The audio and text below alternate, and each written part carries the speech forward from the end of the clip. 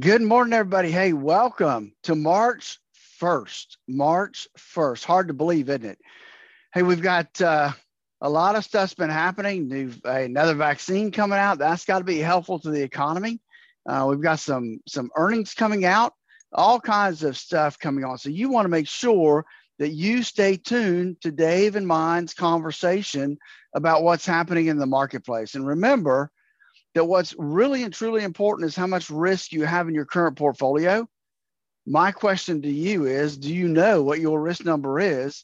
And do you know how much risk you currently have in your portfolio? If not, you need to give us a call at 863-382-0037 or go to our website, statlerfinancial.com, and schedule your financial x-ray right there. Hey, Dave's up next. Looking forward to our conversation this morning. Pub Nouveau and Morning Dave here. It's 8:38, 22 now before 9. Not that one, that one there. Time to check in on your money. I could play Reveille because we really need to wake things up. It's a slow news day on Wall Street. Let's find out what's going on. Head down to the offices of Statler Financial Services in downtown Sebring, where Phillip Statler has braved the traffic and is busily at work this morning. Or were you smart and stayed at home?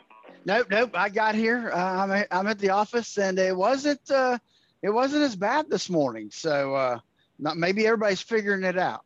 It could be. I got to tell you, when you slow down Highlands Avenue, it really does mess up traffic for every way into downtown. I'm glad they're figuring out their alternative routes this morning.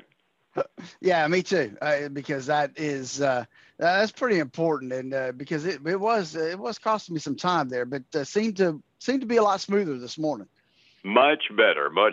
Setting the table for the morning, we had one of those mixed bags that was kind of dominated by bloodbath on Friday. Dow continued to fall, and we're all kind of figuring it was the interest rate hassles going on bonds, but the Dow was down by 470 points on Friday.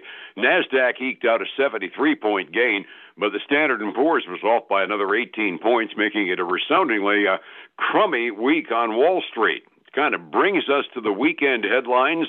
And the big headline was they approved for emergency distribution the Johnson & Johnson one-dose COVID vaccine, which means we're going to have 3 on the market. But you got a tidbit out this morning. They can approve the vaccine, but they might have trouble filling the bottles, huh?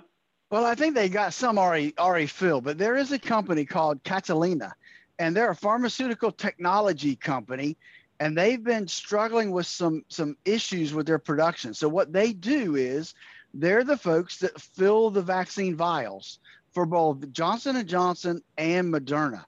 And so they're having some issues with this automation, which means they're having to hand check these vials before they go out the door. So I'm thinking that may slow down the process, and that's not going to be good for our vaccine folks. Not for the morale of the people waiting for vaccines either. I mean, the county's just ramping up to 4 days worth of inoculations this week. If in 4 or 5 weeks, when the supply chain gets to the end and we all of a sudden say, whoops, we're short, I don't think I want to be on the receiving end of the public hue and cry after that.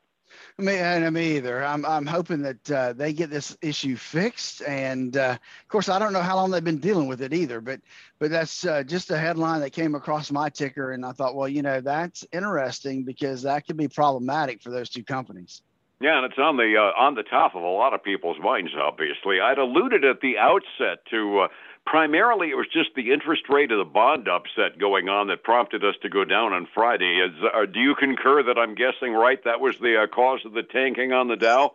It's really the only thing that we can see there is that it had started heading back up. So we're getting some relief today. It's heading back down, which is helping the futures kind of rebound a little bit from Friday.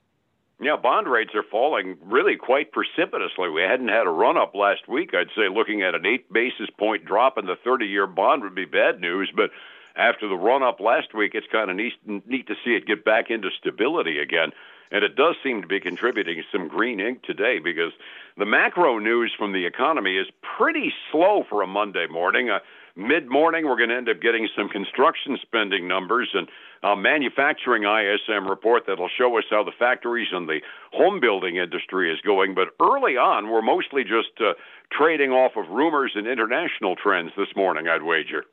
Yeah, I think so. I mean, the big news I saw coming out this week is Wednesday. We do have the ADP number Hmm. coming out, so that one is always an interesting number that kind of floats out there. Yeah, we're going to get driven by employment news this week. ADP on Wednesday, the usual claims number on Thursday, and then that official unemployment rate from the federal government report that comes out on Friday, which always drives the market more than it has a right to, since we discovered about a year ago that monthly number from the federal government really reads mid-month to mid-month from the month before. But boy, it's going to carry a lot of weight this time around, isn't it? Yeah, I think so because it's we saw some over the weeks. We saw the unemployment numbers on Thursdays kind of hit and miss. So it's going to be interesting to see what that number actually targets out at.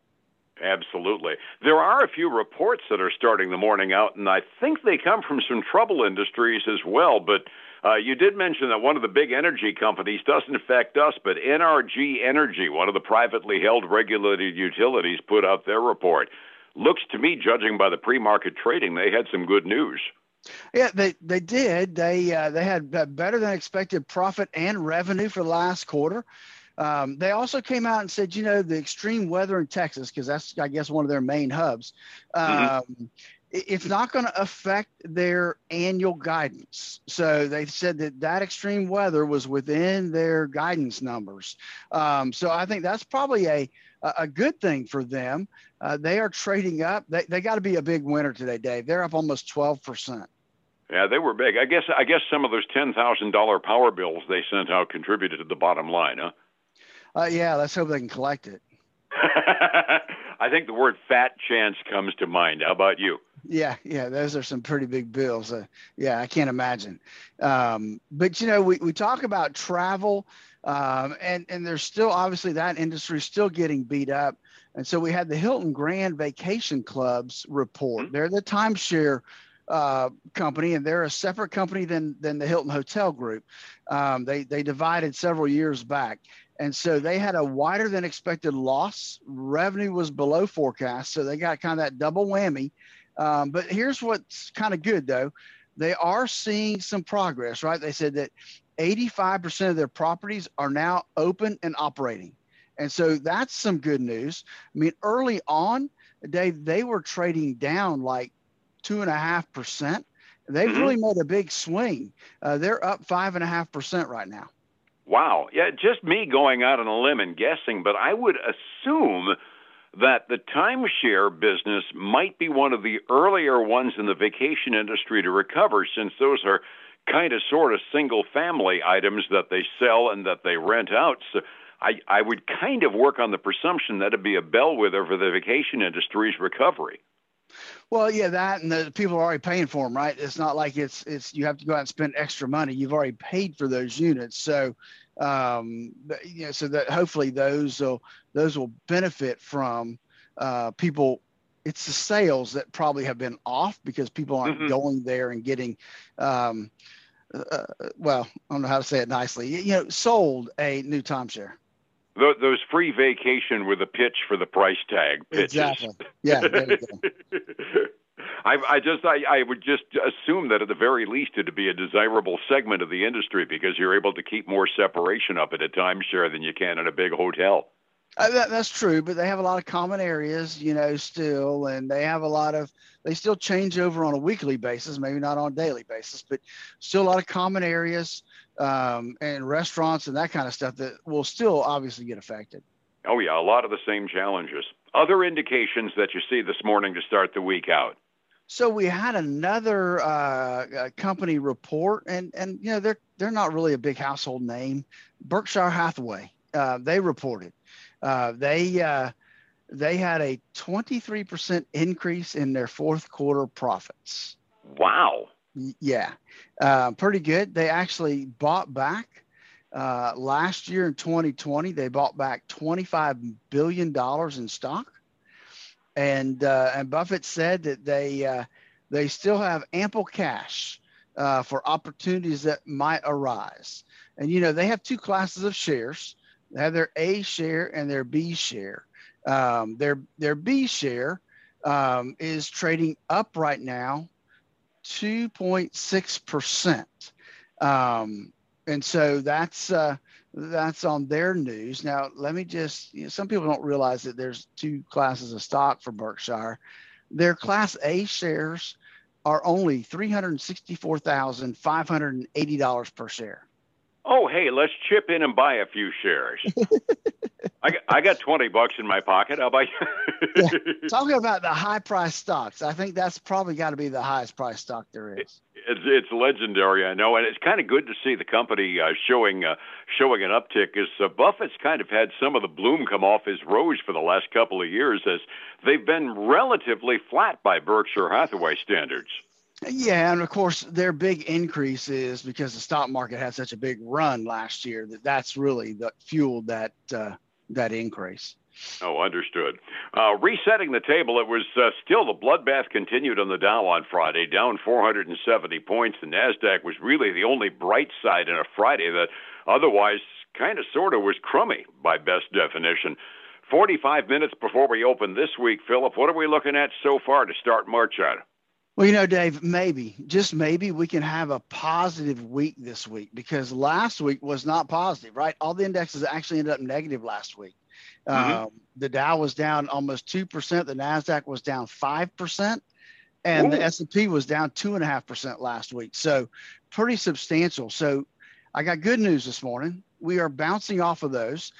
We've got the Dow up 1.1%. We got the S&P 500 up almost 1.1%. And we've got the NASDAQ up almost 1.2%. And then let's just throw in the Russell 2000 because it's up almost a little over 1.75% this morning. So a lot of good news on the index front. Commodities, hey, they're doing okay too. We've seen silver's up 2%, still below $27 an ounce though. Gold's up 0.33%. And we've got crude oil up almost 0.9% to 62.04 a barrel right now. Shucks, over that 62 number again. I like cheering for it to go down. Asian rim markets at the close this morning early on were kind of following up on our Friday. They were off precipitously by 2% or more in some cases. Halfway through their trading day, Europe is looking over on our side of the pond and saying, hey, cool, they fixed it. They're all up by over 1% so far through the day. It's one of those times, Phillip, where you and I can't always explain why things go where they're going. All we could give is an educated guess. Don't do educated guesses when your retirement's at stake. How do I find you to control my own risk? Devin, give us a call at 863-382-0037. They can check out our website, and that's at statlerfinancial.com. We've got a link to these radio shows. We've got a link to our schedule, too, to get a hold of us. And then join us this weekend for the Statler Financial Radio Show, 6 a.m. and noon on Saturday, 10 a.m. Sunday morning on Highlands News Talk 730. And back again here tomorrow morning, same time on Light FM. Phillip, thank you so much. We'll catch you tomorrow, all right? All right, man. You have a great day. Looking forward to it. Thank you. You too, my friend. It's 105.7 Light FM and Statler Financial Services. Phillip Statler. Hey, folks, again, I want to thank you for joining us today. Welcome to March 1st. Hope you had a great weekend, and I hope your week is off to a great start. Hey, I look forward to speaking to you again tomorrow. Bye now.